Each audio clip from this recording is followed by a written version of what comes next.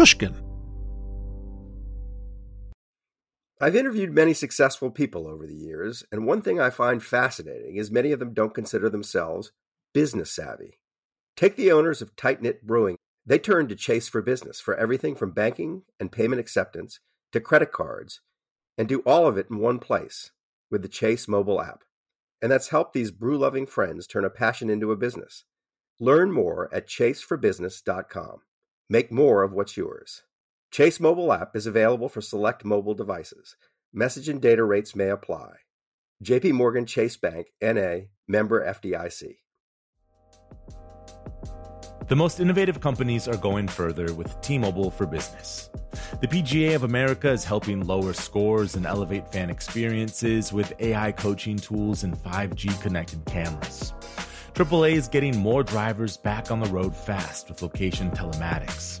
And the Las Vegas Grand Prix is powering race day operations with 5G connectivity, giving fans an experience at the speed they deserve.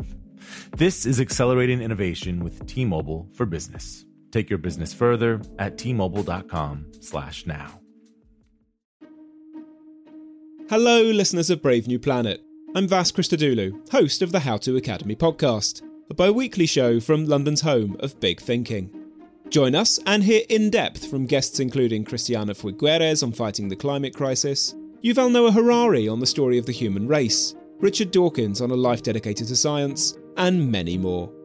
That's the How To Academy podcast, the bi-weekly show from London's home of big thinking.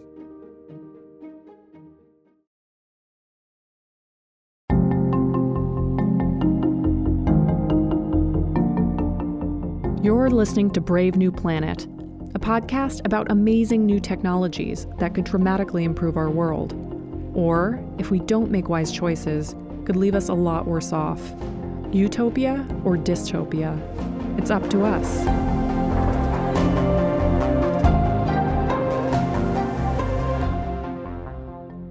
On October 8th, 1769, James Cook, an explorer and captain in the British Royal Navy, became the first European to set foot on the islands that are today known as New Zealand.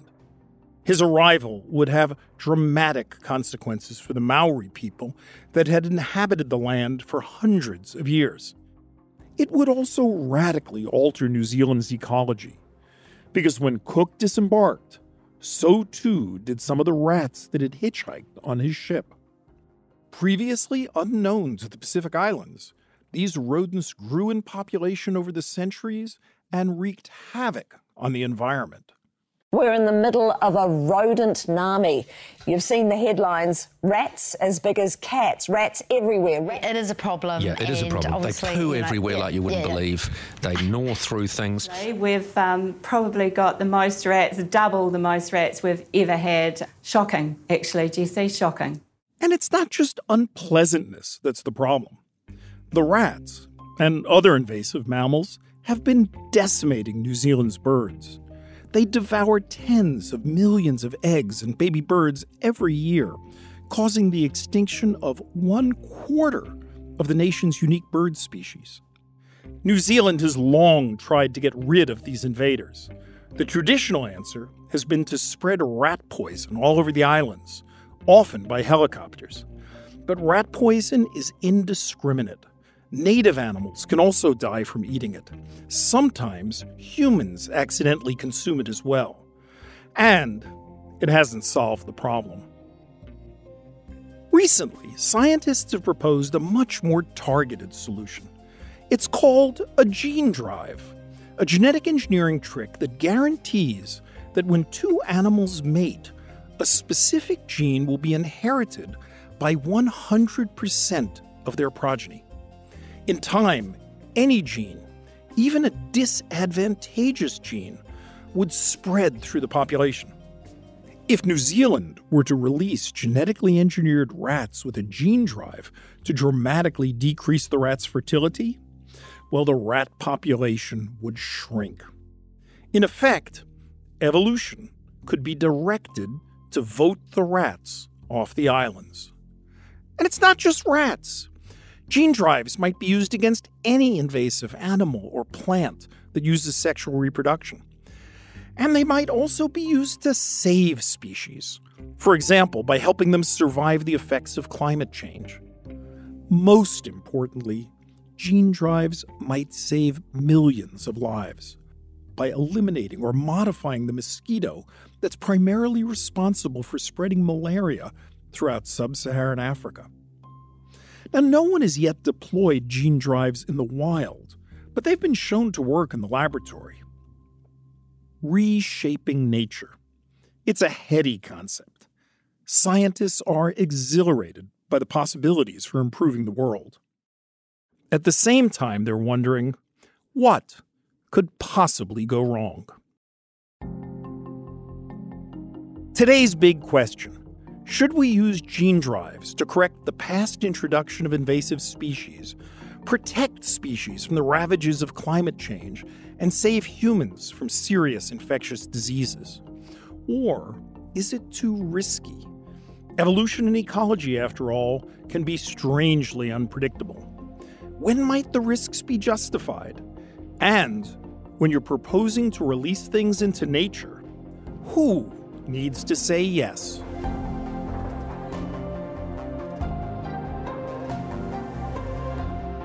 My name is Eric Lander. I'm a scientist who works on ways to improve human health. I helped lead the Human Genome Project, and today I lead the Broad Institute of MIT and Harvard. In the 21st century, powerful technologies have been appearing at a breathtaking pace, related to the internet, artificial intelligence, genetic engineering, and more. They have amazing potential upsides. But we can't ignore the risks that come with them. The decisions aren't just up to scientists or politicians. Whether we like it or not, we, all of us, are the stewards of a brave new planet. This generation's choices will shape the future as never before.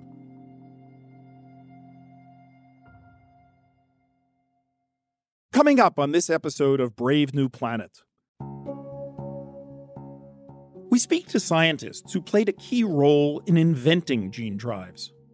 This is potentially a much more elegant way of solving ecological problems than poisons and bulldozers. We talk with people trying to balance the benefits and risks.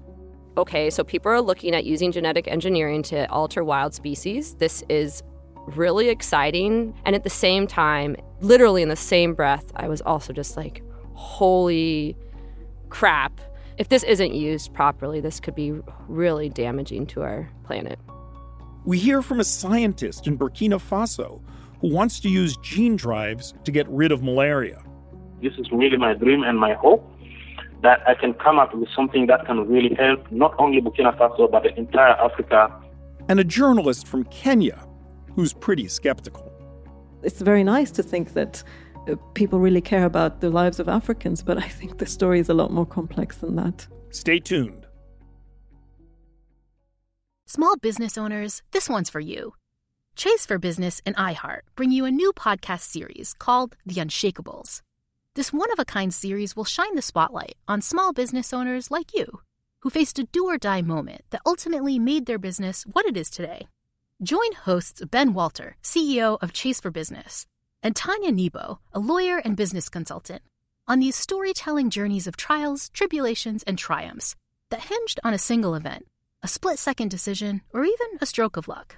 Whether the story is about a warehouse going up in flames or a former partner stealing a whole roster of clients, each episode will showcase the grit, determination, and resourcefulness a small business owner needed to turn a pivotal situation into a springboard for success. Listen to The Unshakables now and learn more at chase.com/business/podcast.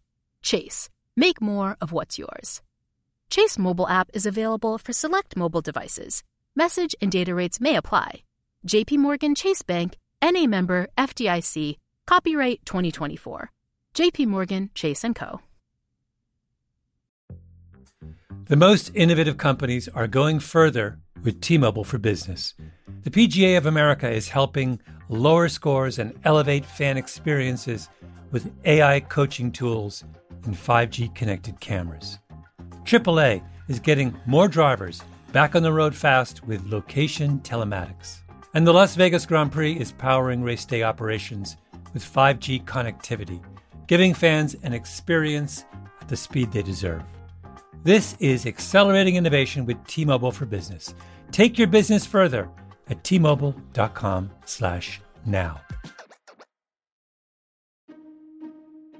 Hello, listeners of Brave New Planet. I'm Vas Christodoulou, host of the How To Academy podcast, a bi-weekly show from London's home of big thinking.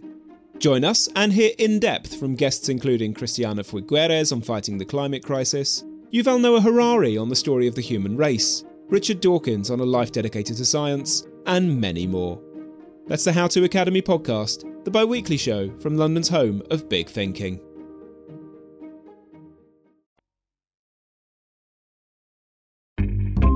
Chapter 1. Snails the size of baseballs.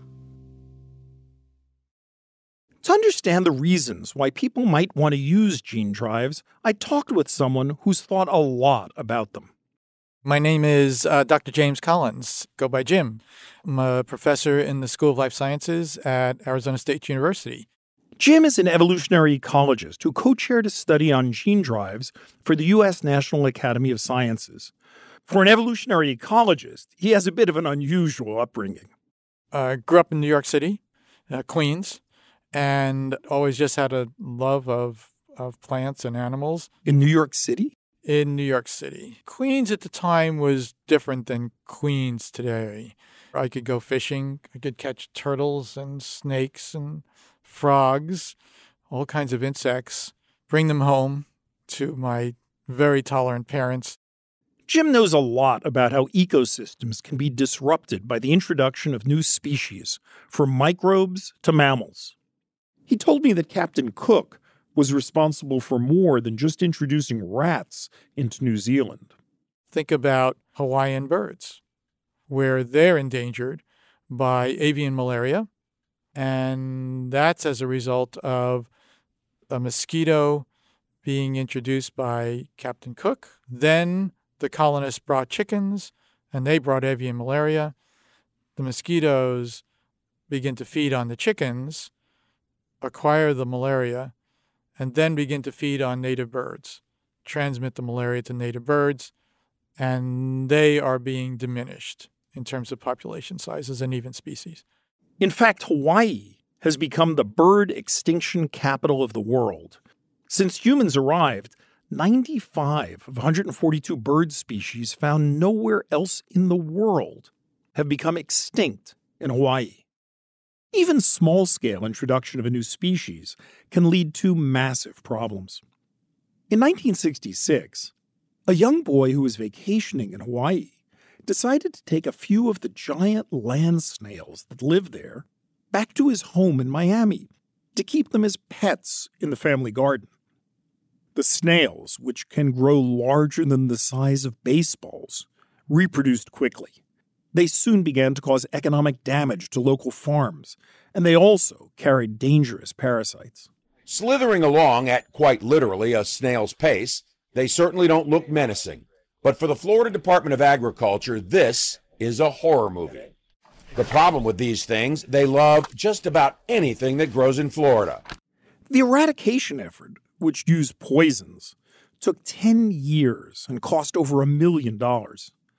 But despite all the work, the snail population eventually bounced back.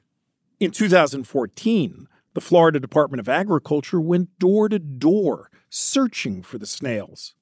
They found 150,000, with 2 properties alone harboring 700 of the critters.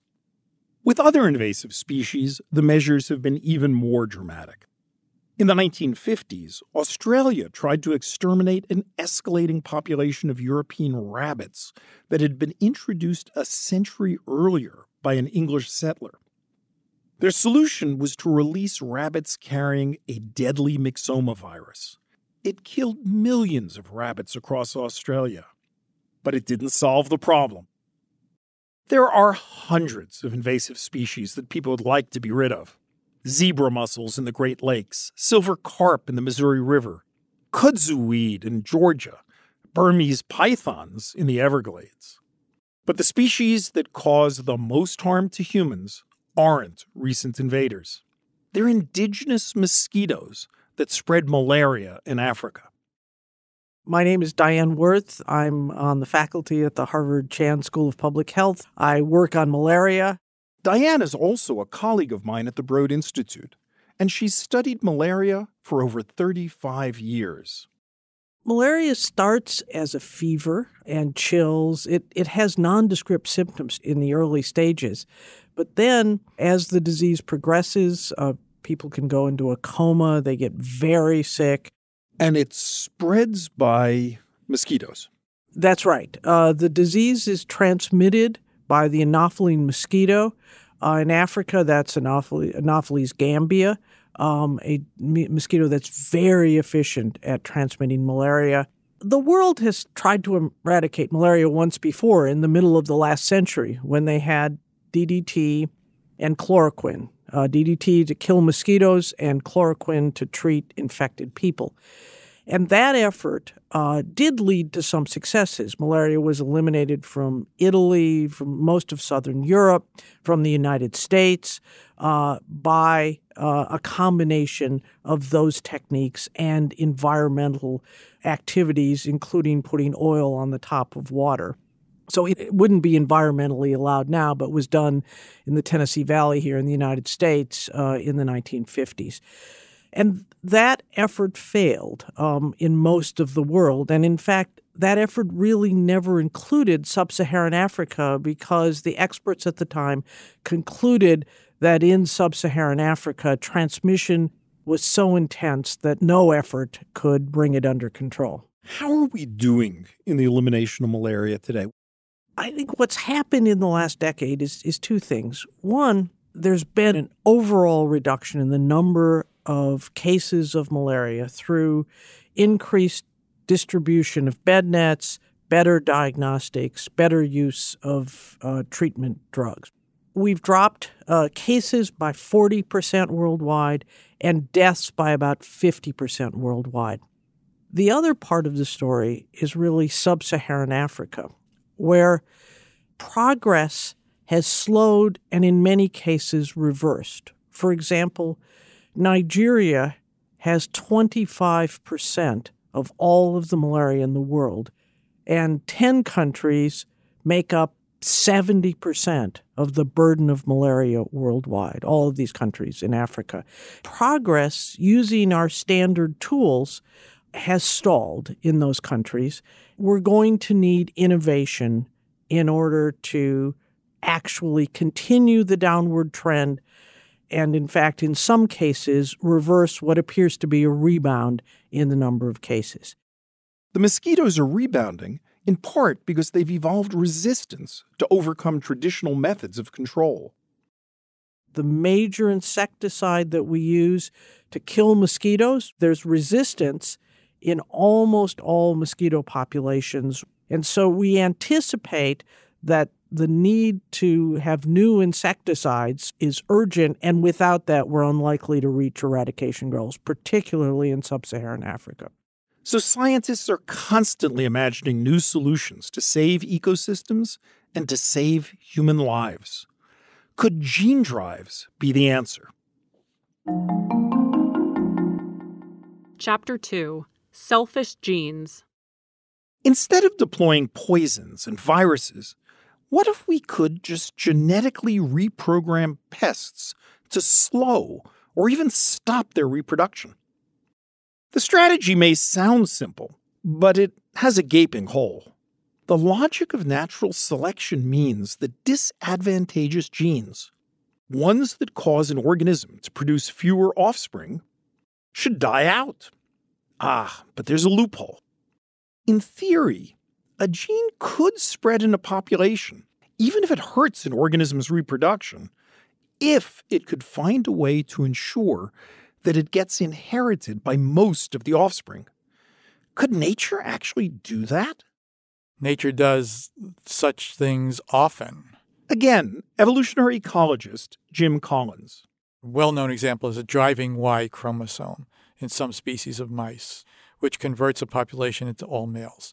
And of course, that population then would go extinct. It's one of those very interesting quirks of evolution in which you wind up with populations of all males basically blinking out of existence.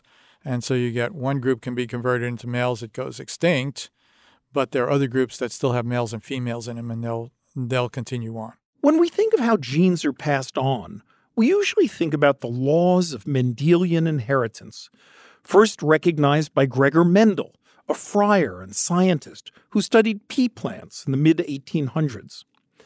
Mendel figured out that in sexually reproducing species, each individual has 2 copies of each gene, one from their mother, one from their father. They pass on one of those 2 copies to each child, with the 2 copies each having a 50-50 chance of being passed on. For example, imagine a gene that determines the sex of an offspring.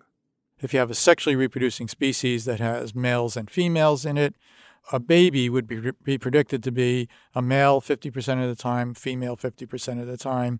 But what if a gene naturally evolved that could cheat, could greedily stack the deck so that it gets inherited 60%, 80%, or even 100% of the time? Biologists refer to such selfish behavior as a gene drive. What a gene drive could do is change that ratio as far as any particular genetic trait is concerned. So what was the first time anybody noticed the existence of a natural gene drive? They were described either the very late 1800s, very early 1900s. So it's been known for a long time. Over the 20th century, scientists discovered a vast array of gene drives in nature. But it was only in the beginning of this century that they began to seriously think about how they might harness the power of gene drives. Austin Burt was the one who laid out in principle the idea that if there were a way to control this natural process, then indeed you would have in your hands something that could control the gene frequency in populations. My name is Austin Burt, and I'm a professor of evolutionary genetics here at Imperial College London. Austin's an expert in selfish genes, genes that cheat Mendelian inheritance. Things that show gene drive or similar sorts of behavior, and all the other sorts of weird and wonderful genes out there are able to spread through populations, not because they increase the survival or reproduction of the organism, but because they're distorting transmission to their own advantage. He became very interested in using gene drives for the benefit of public health. So, for example, in Aedes mosquitoes, which is the vector for yellow fever and dengue, there is a naturally occurring selfish element on the Y chromosome, the male determining part of the genome, that gets into 95% or so of the progeny. And so it has the potential then to spread through a population, and as it does so, distort the sex ratio of the population to be more and more male biased. That's worth reiterating. A naturally occurring gene drive in mosquitoes turned 95% of them male. And that caught people's attention because male mosquitoes don't bite people, they don't transmit the disease. And so the idea was that you might be able to use that sort of element to control the diseases spread by those mosquitoes. Diseases like malaria. Unfortunately, gene drives in animals tend to use specialized tricks, many of which still aren't fully understood. The best gene drive to engineer would be based on simple principles, and you'd most likely find them in simple organisms. As luck would have it, that's what Austin studied. My first grant was to study the selfish genetic elements of yeasts. The best-known gene drive in yeast exploits the fact that chromosomes come in pairs. So here's the trick. The gene drive occurs at a specific spot on a specific chromosome, and it encodes the instructions for an enzyme called a homing endonuclease. The sole purpose of that enzyme is to make a cut at the exact same spot on any other copy of the chromosome that doesn't already have the gene drive. When a cell detects that cut, it fills it in with the genetic information from the matching spot on the uncut chromosome. And presto changeo, the cell inserts a copy of the gene drive into that spot on the chromosome. When I was reading about this, I thought, well, okay, so if that was actually feasible, then we could instead use that same sort of approach to change them to recognize mosquito sequences, and then using that to knock out a gene that's essential for the survival or reproduction of the mosquito, and so suppress the population that way. In 2003, Austin published a paper in the Proceedings of the Royal Society describing this brilliant idea. In principle, gene drives could be used to suppress a population, say, decreasing the fertility of mosquitoes, or to alter a population, say, adding a gene that would prevent the malaria parasite from growing in the mosquito. But there was one hitch. The homing endonuclease in yeast recognizes only one specific DNA sequence. To engineer new gene drives, you'd need to be able to reprogram them to recognize different sequences. It was difficult to get the enzymes to recognize new sequences, to recognize mosquito sequences as opposed to yeast sequences. It would take another 10 years before the solution emerged. It turned out to involve another system that accomplished the same thing in a very different way. The system was called CRISPR. Chapter 3. A Shining, Marvelous Future. CRISPR is a kind of immune system that bacteria use to protect themselves against viruses. CRISPR uses an enzyme to cut the virus's DNA, but what's amazing is that the enzyme doesn't have a fixed target. It's programmable. The bacteria create instructions based on past viral infections. The CRISPR enzyme uses these instructions to search for a matching DNA sequence and then cuts it. It took 20 years and dozens of scientists around the world to understand exactly how CRISPR works. But once they did, scientists figured out how to use its ability to target DNA sequences to create a technology to edit the genetic code inside living cells, from yeast to humans. Genome editing has made a huge splash, including the award of a Nobel Prize last month to 2 scientists for their work on CRISPR. CRISPR has so many potential applications. Medical scientists realized that it held the prospect of fixing mutations in patients with severe diseases. And Austin Burt realized that this new technology could turn his idea of gene drives from dream into practical reality.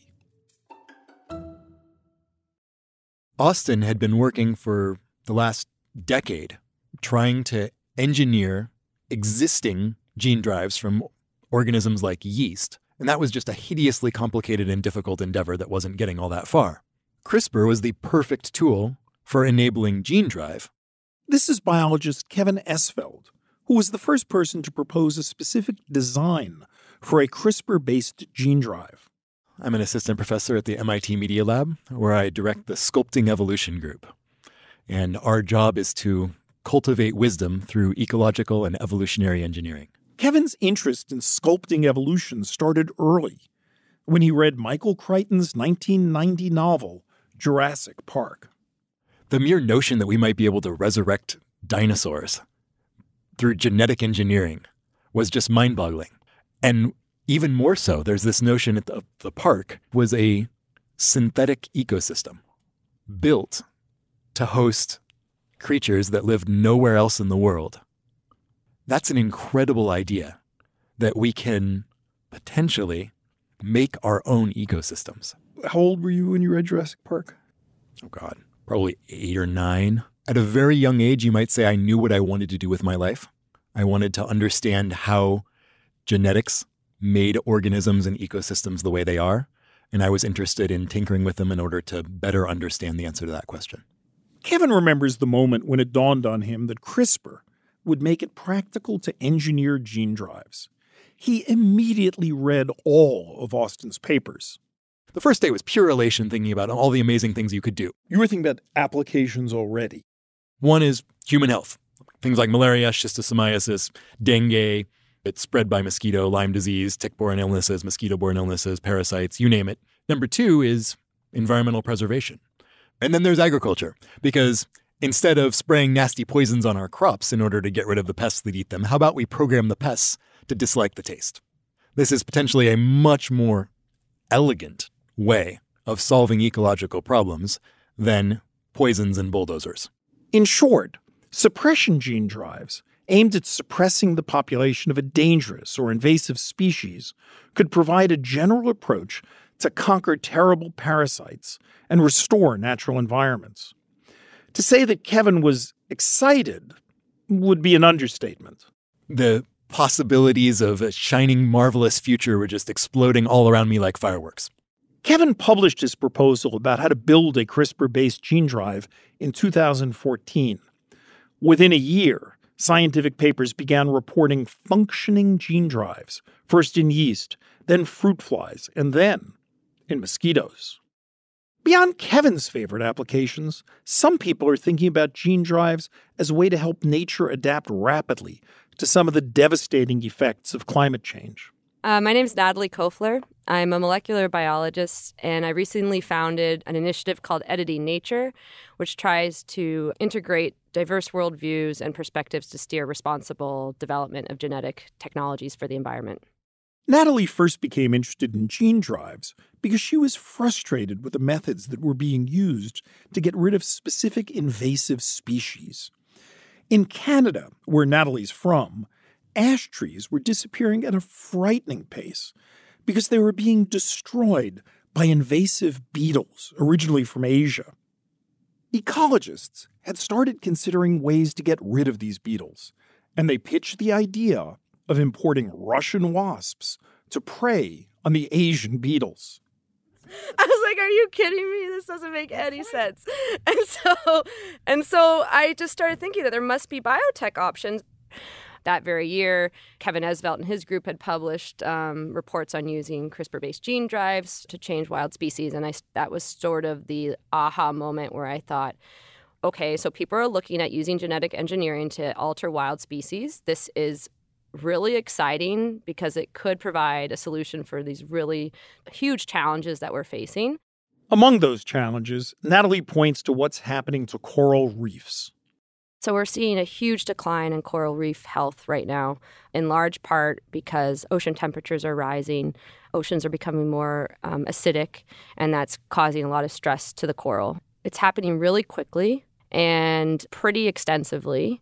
Why do coral reefs matter? I always think of them as almost like the forests of the sea. So they create huge amount of habitat for many marine fish. Many people's livelihoods depend on the fish that depend on coral reef. And so there's been, estimates in the trillions and trillions of dollars that would be lost if the coral were to continue to decline at the rates that they do. So losing all the coral would be like losing all the forests. In a way. That's what somehow I think about it. In contrast to suppression gene drives, Natalie thinks that alteration gene drives, ones that would spread beneficial genes throughout a population, could make some corals more resilient to climate change. And there is research starting to come out showing that certain mutations in certain genes can be protective against things like acidification or high temperatures, or allow the coral to adapt better. And so the idea would be that you could use CRISPR gene editing to rewrite the genome of a coral to be able to express these resiliency-inducing genes. If you were to introduce a gene drive as well, then that would also allow you to release into the wild, into the ocean, and allow that to spread. Chapter 4. Anopheles gambii. Of all the possible uses of gene drives, none is more compelling than Austin Burt's original idea of controlling the spread of malaria. According to the World Health Organization, more than 400,000 people die from malaria each year. That's close to one death every minute. Most are children under 5. Austin Burt ended up creating Target Malaria, a not-for-profit research collaboration with the mission of developing and sharing genetic technologies to help stop the spread of malaria in sub-Saharan Africa. Target Malaria is targeting several mosquito species, including Anopheles gambii, the mosquito responsible for most malaria cases in sub-Saharan Africa, which malaria expert Diane Worth described earlier. Among many possible designs, a simple approach would be to create a suppression gene drive that causes mosquitoes to produce mostly male offspring. The strategy is actually a twofer. First, as Austin Burt noted earlier, male mosquitoes don't bite people, so they can't transmit malaria. Second, the lopsided sex ratio should cause the population to dramatically crash and perhaps be eliminated in some areas. Target Malaria is headquartered in the UK, where Austin works, but it has research teams in many places, including Mali, Uganda, and Burkina Faso.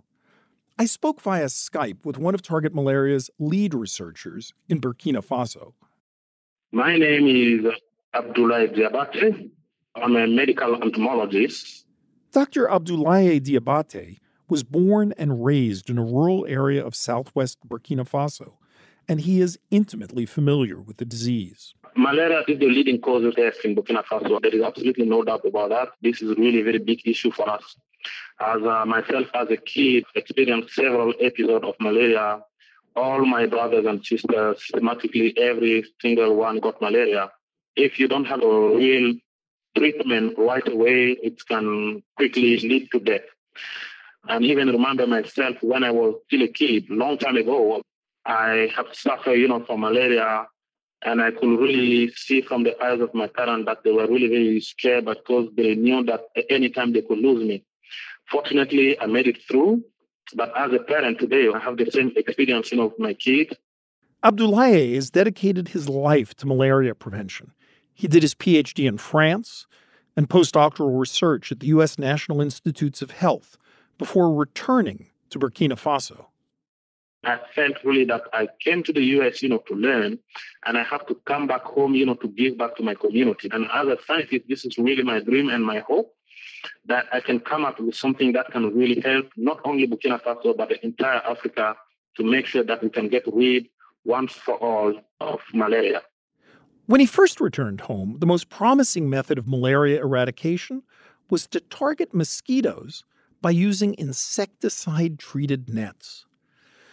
And that tool was pretty successful, at least initially.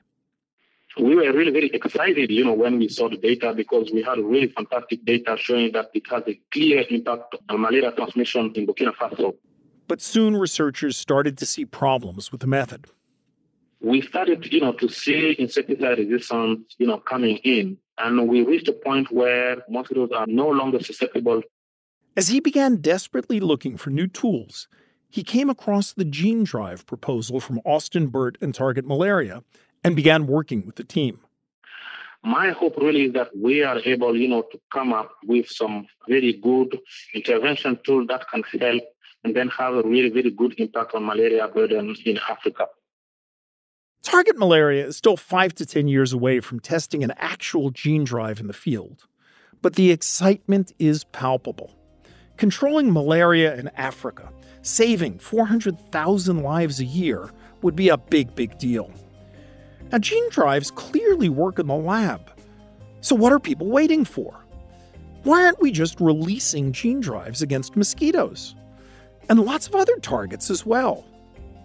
What could possibly go wrong? Chapter 5. What could possibly go wrong? In thinking about what could go wrong, many scientists use terms like unintended consequences. Molecular biologist Natalie Kofler, well, she puts it differently.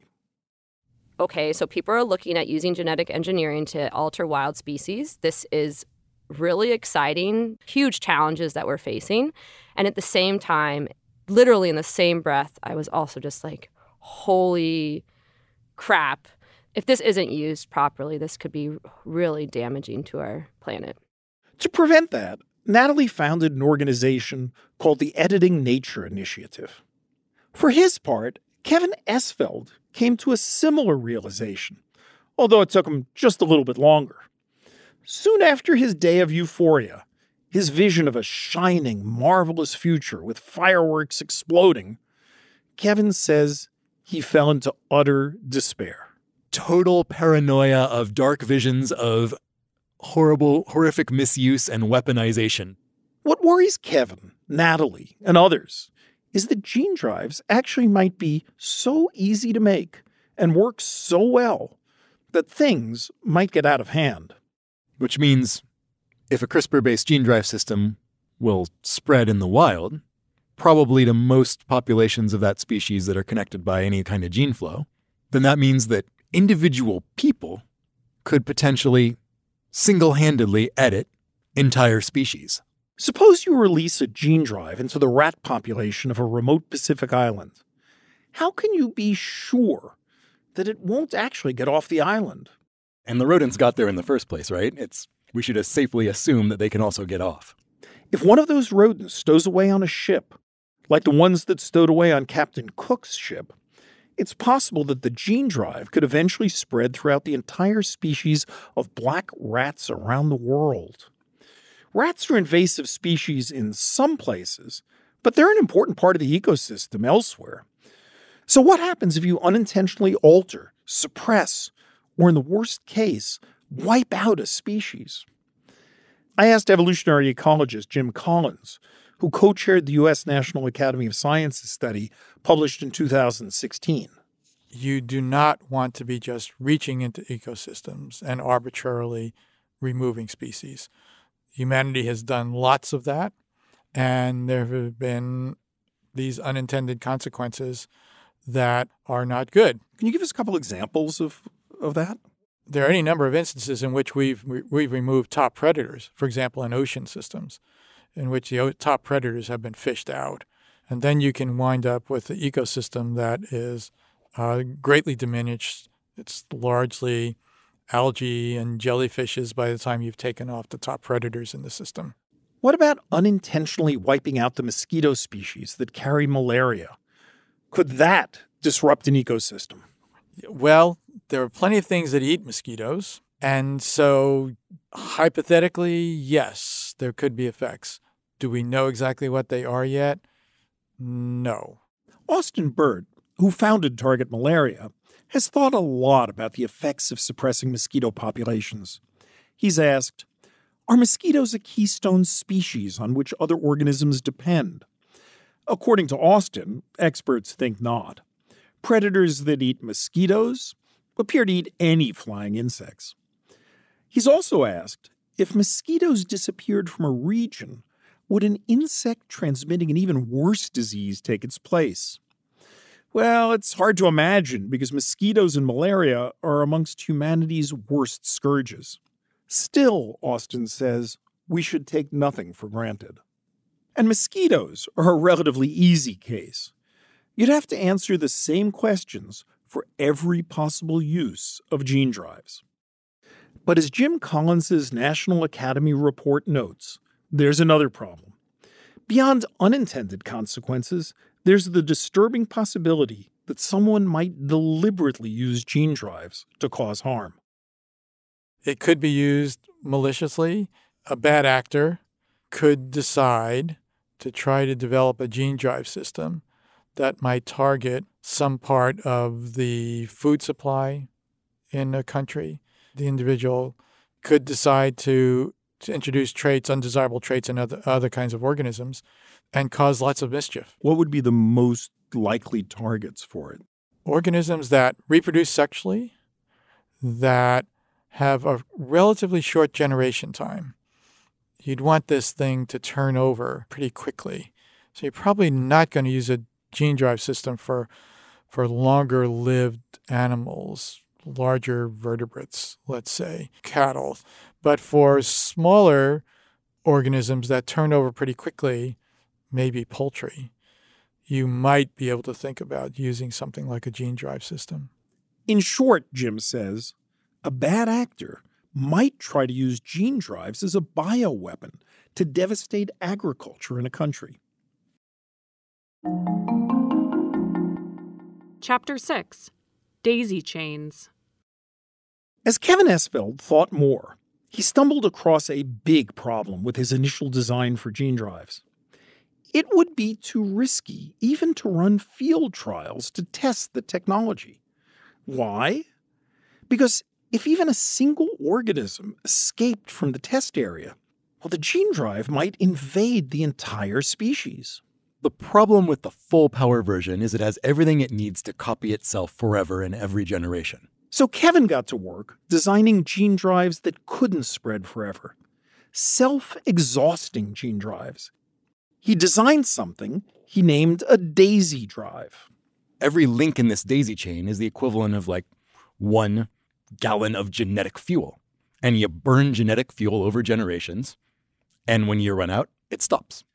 Daisy drives involve a chain of genetic elements, say A, B, C, D, E, each inserted into a different chromosome. A copies B to make sure it's inherited by all the offspring. B copies C copies D, and so on. But nothing's driving A. It's inherited by only half the offspring. So when A is lost, there's nothing copying B. So it's eventually lost, and so on. When you introduce a daisy chain into a large population, it should eventually peter out. And Kevin has more tricks up his sleeve. He's designed a gene drive that's engineered not to spread beyond the geographical area in which you released it. He calls it a threshold drive. It mimics one of the ways that reproductive barriers arise in the wild, by using genetic rearrangements to make interbreeding less efficient. Kevin thinks these tricks will make it possible to do much safer field trials. But still, what if a drive spreads despite these safety features? Well, Kevin says, you can always create a new gene drive to spread and overwrite the first one. He calls it a restoration drive. Now, a lot of people say, wait a minute, you can't rely on the same technology that just went wrong. But hold on a second. If the problem is what we did to the species, then using another method that successfully spread a change to the whole species to successfully spread another change to the whole species is perfectly valid engineering. Even as Kevin works to devise solutions, daisy drives, threshold drives, restoration drives, he knows he can't imagine everything.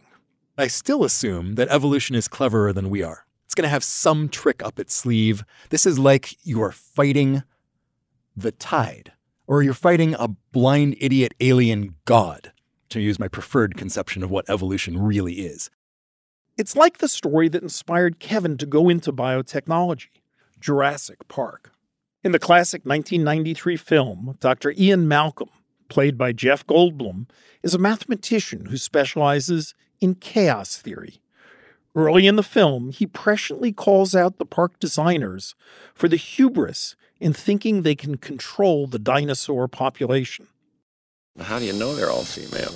We control their chromosomes. It's really not that difficult. John, the kind of control you're attempting is, it's not possible. Listen, if there's one thing the history of evolution has taught us, it's that life will not be contained. Life breaks free, it expands to new territories, and it crashes through barriers painfully, maybe even dangerously, but, well, there it is. You're implying that a group composed entirely of female animals will breed? No, I'm simply saying that life, finds a way. Life finds a way. Yet Kevin knows if we want the potential benefits that gene drives offer, we have to work hard to be sure that life doesn't find a way. What I'm worried about is the loss of public trust when scientists accidentally engineer a whole species. Whatever they do can be undone, except for the fact that it would become very well known through the media that scientists accidentally turned a species into GMOs. So that's why you're very concerned to get this right. You don't think that this really will go wrong, and you do have this ultimate safety switch, which is send another gene drive to go after the first gene drive. But if we have to do that, we've already lost public trust in the technology. So we'd better never have to do that. Small business owners, this one's for you. Chase for Business and iHeart bring you a new podcast series called The Unshakables. This one-of-a-kind series will shine the spotlight on small business owners like you, who faced a do-or-die moment that ultimately made their business what it is today. Join hosts Ben Walter, CEO of Chase for Business, and Tanya Nebo, a lawyer and business consultant, on these storytelling journeys of trials, tribulations, and triumphs that hinged on a single event, a split-second decision, or even a stroke of luck. Whether the story is about a warehouse going up in flames or a former partner stealing a whole roster of clients, each episode will showcase the grit, determination, and resourcefulness a small business owner needed to turn a pivotal situation into a springboard for success. Listen to The Unshakables now and learn more at chase.com/business/podcast. Chase, make more of what's yours. Chase mobile app is available for select mobile devices. Message and data rates may apply. JP Morgan Chase Bank, NA member FDIC, copyright 2024. JP Morgan Chase & Co. The most innovative companies are going further with T-Mobile for Business. The PGA of America is helping lower scores and elevate fan experiences with AI coaching tools and 5G connected cameras. AAA is getting more drivers back on the road fast with location telematics. And the Las Vegas Grand Prix is powering race day operations with 5G connectivity, giving fans an experience at the speed they deserve. This is accelerating innovation with T-Mobile for Business. Take your business further at T-Mobile.com/now. Hello, listeners of Brave New Planet.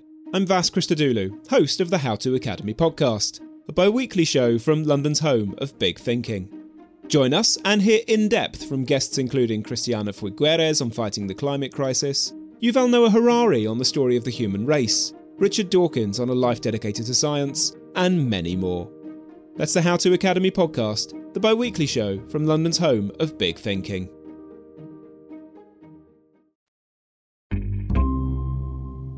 Chapter 7.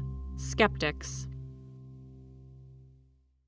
While everyone is in favor of eradicating malaria, which kills 400,000 people a year, some people are pretty skeptical about using gene drives to do it. I personally would not be in favor of gene drives. This is Zara Molu. I'm a journalist and documentary filmmaker from Kenya, and I'm currently based in Montreal. Zara has covered a wide range of topics that affect Africa, including an investigative portrait of a multinational gold mine in Tanzania. Recently, she began collaborating with an organization called the Etc. Group. It's a small organization that works with civil society across different parts of the world. And they do work on the impact of new technologies on biodiversity and human rights and agriculture. And so I came to learn about gene drives through Etc. Group, through collaborating with them. In 2018, Zara made a short film and wrote an article casting doubt on Target Malaria's efforts in Burkina Faso. For starters, she challenges the motives of people working on gene drives. The question to ask is, are gene drives really about public health and conservation? Or are there other interests and other ways that agribusiness companies can make a profit from gene drives? Why do we really need gene drives? What are they really for? And who is going to benefit ultimately from the development of this technology? It's very nice to think that people really care about the lives of Africans, but I think the story is a lot more complex than that. Zara also argues that Africa doesn't really need gene drives to conquer malaria.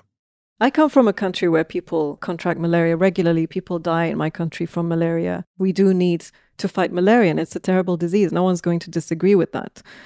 However, it's also important to know that Paraguay eliminated malaria recently. Sri Lanka eliminated malaria. Algeria and Argentina have just been declared malaria-free. And so there are ways in which countries have successfully eradicated malaria without having to employ very risky technologies like gene drives. I asked malaria expert Diane Worth whether she thought malaria eradication in those countries provided a useful model for sub-Saharan Africa. She was skeptical. Algeria, it's a desert. Mosquitoes need water to breed. Paraguay, very small number of cases, probably eliminated years ago, but finally certified. Argentina, same story, relatively little malaria ever. Sri Lanka is an island. They don't have to deal with importation from surrounding countries. They have a very strong healthcare system, so they're able to identify early every case of malaria. And they have a mosquito vector that isn't very robust. Diane argued that malaria in sub-Saharan Africa represents a very different challenge. There are different mosquitoes, there's different ecology, there's different burden of disease in the population. In many places in sub-Saharan Africa, children have malaria for half the year and serve as reservoirs for transmission. The mosquito in Africa is a mosquito that only bites humans. That means that's the most effective transmitter in most of Africa. And so therefore, detecting early, preventing, and getting treatment for the disease represents a challenge. Whatever you think about the need for gene drives, Zara's key issue is very important. It's in the title of her film, A Question of Consent. Before gene drives get released into the wild, who needs to say yes? Chapter 8, Sharm el-Sheikh to Nantucket. What to do about gene drives is a question that's been hotly debated by the governing body for the Convention on Biological Diversity, an international agreement among 196 countries on preserving, sustaining, and sharing the benefits of biodiversity. In December 2018, the group met in Sharm el-Sheikh, Egypt. Natalie Kofler, the founder of Editing Nature, traveled to Egypt to deliver a talk at the meeting. Many representatives from target malaria were present, and then many representatives from several environmental groups, and those include environmental justice advocacy, sort of technological watchdogs groups like Etc. Group. A group of the NGOs at the meeting, including the Etc. Group, called for a total moratorium on gene drives, not just on deploying them, but even studying them in the laboratory. They are calling for a moratorium on research, so basically for all research to halt, which I believe is just somewhat ridiculous. I don't think there's a way you just stop people trying to understand more. And if the point is that this could be something that could be of great benefit, you would want to be able to study it more and make sure you can understand what those benefits or risks could be. Stopping research, to me, seems irresponsible. The governing body eventually rejected the call for a moratorium. Nonetheless, Zara Molu saw the meeting as a partial victory, pointing to the closing statement by the governing body, which, she said, requires organizations seeking to release gene drive organisms to obtain the, quote, free, prior, and informed consent of potentially affected communities. So it has to be free, prior, and informed consent before these releases go ahead. So who exactly do you ask for consent? Elected officials? Anyone who might potentially be affected? How do you even know everyone who might be affected? Well, Kevin Esveld has been wrestling with these issues in a project he's working on to fight Lyme disease in New England. Lyme disease is awful. Lyme disease is disgusting. I don't like ticks. So I figured, well, what if we decide to prevent Lyme disease? Caused by a bacteria, Lyme disease can lead to serious long-term symptoms, including pain, severe headaches, and numbness. Humans get Lyme disease from being bitten by infected ticks. And how do the ticks pick up the bacteria? Most ticks get infected when they bite a white-footed mouse. So what if the white-footed mice were immune?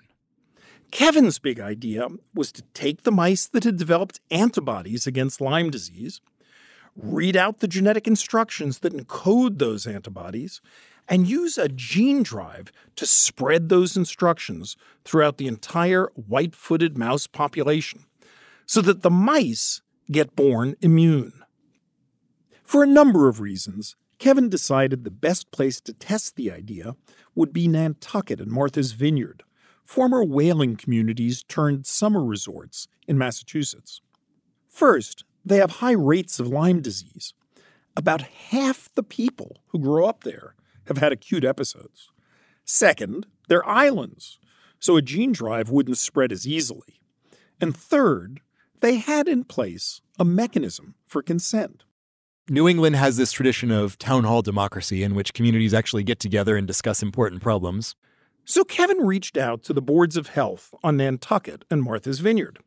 And Nantucket got back to us first and said, yeah, come to our meeting. So we took the ferry, and I explained how we might be able to do this, but if we were going to do it, the community would need to tell us what to do. Are they interested enough for us to bother? And if so, which option would they prefer? What'd they say? This sounds really interesting. We think you should begin research. How many more meetings have you had after that first meeting? Oh, well over a dozen meetings on both islands. And has this changed the way you think about the experiment? It has. So people who live there know much more about the environment than I do, or and collectively more than any single scientist does. They could notice something that we haven't. And so if you want to make this kind of project as safe as possible, you invite everyone to poke holes in your pet theory. Kevin isn't actually proposing to start by releasing gene drives on the whole of Nantucket or Martha's Vineyard. Instead, he's hoping to try it on some very little islands nearby. Fortunately, there are several owners of islands who have volunteered their islands for this project because they're tired of going out there over the summer and getting bitten by ticks and having to take doxycycline. These would be little islands, uninhabited except for occasionally a few summer residents, all of whom have bought in. So what's your scenario for releasing gene drive mice on a little island? We're considering the possibility of using a form of threshold drive. That might be the very first field trial. Target best case scenario would be 3 years if it turns out the standard methods in lab mice transfer pretty readily. According to a recent update from Kevin, most islanders are comfortable with the idea of releasing genetically engineered mice, provided that all the DNA components come from within the mouse species. Many, though, are bothered by the idea of mixing DNA from different species, which would, of course, rule out a CRISPR-based gene drive, at least to start. Chapter 9. Consent or Consensus? So what to do about fighting malaria in West Africa? The problem is far more urgent than Lyme disease, which is almost never fatal. And the issues around consent are far more complicated. Again, Zara Molu is highly critical of Target Malaria's process, which she views as secretive. So I guess a question perhaps for them is, what constitutes consent to them? What have they done to ensure that the process of free, prior, and informed consent is in place in Burkina Faso following the decision at the Convention on Biological Diversity? When I spoke to people in Burkina Faso, they certainly were not informed. People need to be informed, not just at the village level where these releases are going to take place, but also in the cities. Civil society needs to be informed. I would say the whole country and even the whole region needs to be informed, because this is a very risky technology whose consequences are not known. In Zara's film, she interviews about a dozen people in the regional capital, where Target Malaria's lab is located, and in small communities where Target Malaria someday hopes to test gene drives. The people interviewed mostly say they haven't been told about the research. Some say they distrust GMOs, citing Burkina Faso's experiences with genetically modified cotton. And some worry that gene drives will have side effects. According to one woman interviewed, quote, "It will kill us." Zara says Target Malaria hasn't accepted the concept of informed consent. Target Malaria talks about stakeholder engagement, they talk about community engagement, but they don't talk about consent.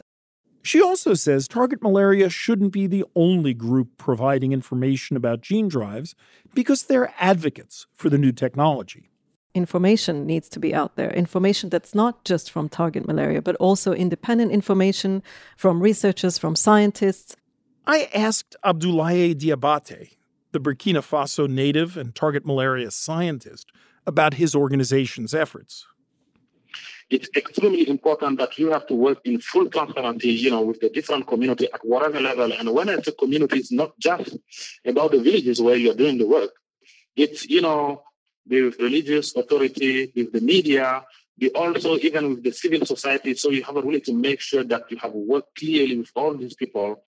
Abdoulaye says that he and his colleagues meet regularly with local residents, as well as citizens in other parts of the country. To help people understand gene drives, they've developed a lexicon to translate the scientific words into the local languages. They've also invited residents to visit the laboratory to see how they feed the mosquitoes and explain their experiments. And, he says, they've put in place a grievance mechanism. If there is anything that these people really in the villages are not happy about, or they have any concerns, and we come and we sit down with them, and then we can talk. And this is how really you build trust, with the villages. Target Malaria has also worked with the Burkina Faso government, getting permission from the National Biosafety Agency for small-scale releases of non-gene drive mosquitoes, and with the African Union's scientific arm, which issued a favorable report about the potential for gene drives. Still, Abdoulaye acknowledges, there will never be unanimity about gene drives. It's really extremely difficult for the new technology to have everybody having, the same opinion. That being said, it's clear that Burkina is really quite vast. So we're almost about, 17 to 18 million people. So you cannot reach out to everybody. So we have done what we could do face-to-face with people. And beyond that now, we have been working also with the media, either through the TV or through also the written paper, so to make sure that the information really out there that people can, get the right information. And then we open our door for anyone who really have concern about anything. And so far, I can say that we have reached out to a lot of people. Still, we still have a lot of work to do. Given Target Malaria's engagement activities, I asked Austin Burt about Zara Molu's criticism that the group doesn't talk about getting, quote, informed consent. Austin argued that informed consent is the right concept when you're performing a medical procedure on an individual patient. But, he says, public health interventions are decided by communities and governments. The practice is to work at the community level, to seek community acceptance or approval. In fact, it turns out the statement by the governing body of the Convention on Biological Diversity also endorsed this approach. It called on parties to seek either free, prior, and informed consent or approval and involvement of local communities. In other words, the international statement is open to both approaches. I asked Natalie Kofler what she thought about Target Malaria's efforts to inform the public. They also run a really significant public engagement initiative in the countries that they're looking to release these mosquitoes in eventually. And that would be Burkina Faso, Mali, and Uganda are sort of the three countries they're targeting. Target Malaria also has significant outreach with government officials within the African Union. I have to say I'm impressed by the amount of foresight they're using and the transparency they are using. They're going above and beyond what most technologists have ever done in the past. While Natalie applauded Target Malaria's efforts, she agreed with Zara Molu on one important point, namely that communities can't just rely on Target Malaria to provide information or to lead the discussions. It's concerning to me when a large, well-funded organization is able to sort of unilaterally steer the technology's progress. So there needs to be a third-party neutral body that can help to mediate this sort of discussions and deliberation and information that would be needed to even come to any sort of decision. Who is the independent third party who's not either a declared advocate trying to release the gene drive or the declared NGO opponent?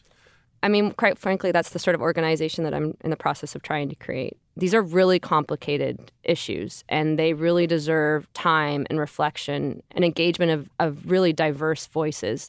Natalie was the lead author of an unusual policy article entitled Editing Nature, Local Roots of Global Governance, published in November 2018 in Science, the leading American scientific journal. The article calls for the creation of a kind of honest broker organization that can convene parties ranging from local communities to technologists, NGOs, and governments to deliberate about proposed uses of gene drives. We call for the need to have really meaningful, locally based engagement around these technologies, but then we also call for the need for some sort of global coordinating body. The article's a great model of scientists grappling with how society might come together to make decisions about whether and when to deploy a new technology. It has 16 co-authors, including Jim Collins, who led the National Academy study, and Kevin Esveld. I asked Jim Collins how something like a global coordinating body might work. For example, who would choose the representatives of the local communities? I would be in favor of whatever governance structure the local community uses to pick its leadership or to pick representatives. And yet you're an optimist that this can be done? I am an optimist that it can be done. And furthermore, I think that we want to do it now. You want to do it now. You want to work through these problems now so that you're thinking you've got the time. The technology has not been perfected, so we have a little bit of breathing room. So this is the time to develop these sorts of governance structures. But scientists realize that achieving consensus won't be easy.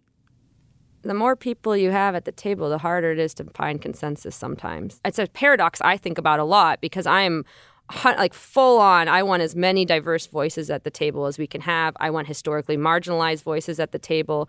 I even want people speaking for nature at the table. And this is going to make things complicated. And so maybe we even have to think about, again, differently. This isn't necessarily a yes or no. This is more of sort of an informing process that can help at least steer the technology in a way that's reflective of a broader group of people. Inventing wise ways to manage gene drives may ultimately take as much creativity as it took to invent gene drives in the first place. And it may take some time. In that regard, I want to note that at the Broad Institute, the research institute I direct, we ourselves have had to grapple with what to do about gene drives. I mentioned earlier that many scientists had contributed to the development of CRISPR, the key technology underlying modern gene drives. These scientists include some of my colleagues at the Broad, and as a result, the Institute is a co-owner of some of the foundational patents on CRISPR. We've granted commercial licenses for the use of CRISPR for many purposes. But the question arose, should we let companies license our patents on CRISPR for use in gene drives? After a lot of discussion, we decided not to do so. At least not yet. We thought it would be better to wait before granting licenses to help buy time for society to decide whether and how to use the technology. Still, the clock is ticking. As I was finishing up this episode, I called Austin Burt to confirm my recollection that Target Malaria was on target to release gene drive mosquitoes in about 5 years. He corrected me. He said Target Malaria expected to be ready in 5 years to submit an application asking for permission. What would happen next, he said?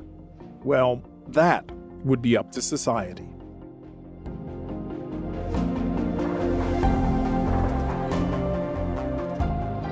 Conclusion: choose your planet.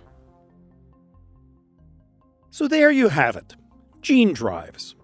They could help us restore ecosystems disrupted by invasive species, or help critical native species withstand climate change. Most importantly, they might save millions of lives by suppressing the mosquitoes that spread deadly malaria. But the great power of gene drives to spread genetic changes throughout a population might make them very hard to control. They might spread beyond field tests or intended targets. Can tamer versions of gene drives, daisy drives, threshold drives, restoration drives, ensure safety? Or are we kidding ourselves? Whatever we do, will life find a way? If we refuse to consider gene drives for any purpose, we'd be turning our back on a powerful way to tackle malaria. If we do want to consider gene drives, communities in Africa will need to answer some important questions. Who should be engaged and how?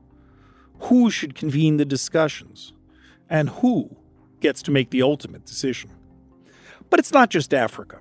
Similar questions will arise throughout the world, including many places in the U.S., from Martha's Vineyard to Maui. So the question is, what can you do? A lot, it turns out. You don't have to be an expert, and you don't have to do it alone.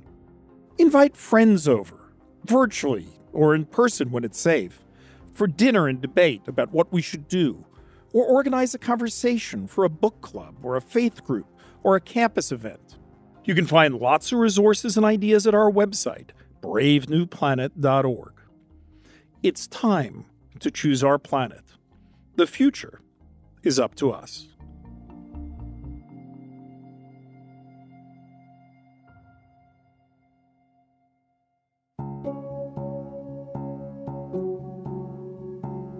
Brave New Planet is a co-production of the Broad Institute of MIT and Harvard, Pushkin Industries, and the Boston Globe, with support from the Alfred P. Sloan Foundation. Our show is produced by Rebecca Lee Douglas with Mary Dew. Theme song composed by Ned Porter. Mastering and sound design by James Garver. Fact-checking by Joseph Friedman, Anna Stitt, and Ian Chant. Special thanks to Christine Heenan and Rachel Roberts at Clarendon Communications, to Lee McGuire, Kristen Zarelli, and Justine Levin-Allerhand at the Broad, to Mia Lobel and Heather Fain at Pushkin, and to Eli and Edie Broad, who made the Broad Institute possible. This is Brave New Planet. I'm Eric Lander.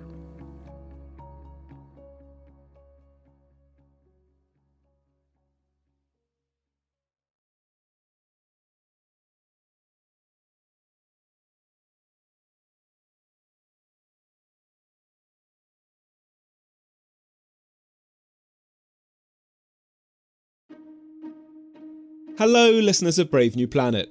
I'm Vas Christodoulou, host of the How To Academy podcast, a bi-weekly show from London's home of big thinking.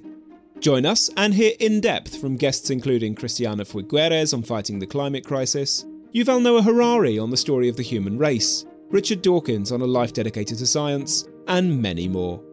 That's the How To Academy podcast, the bi-weekly show from London's home of big thinking.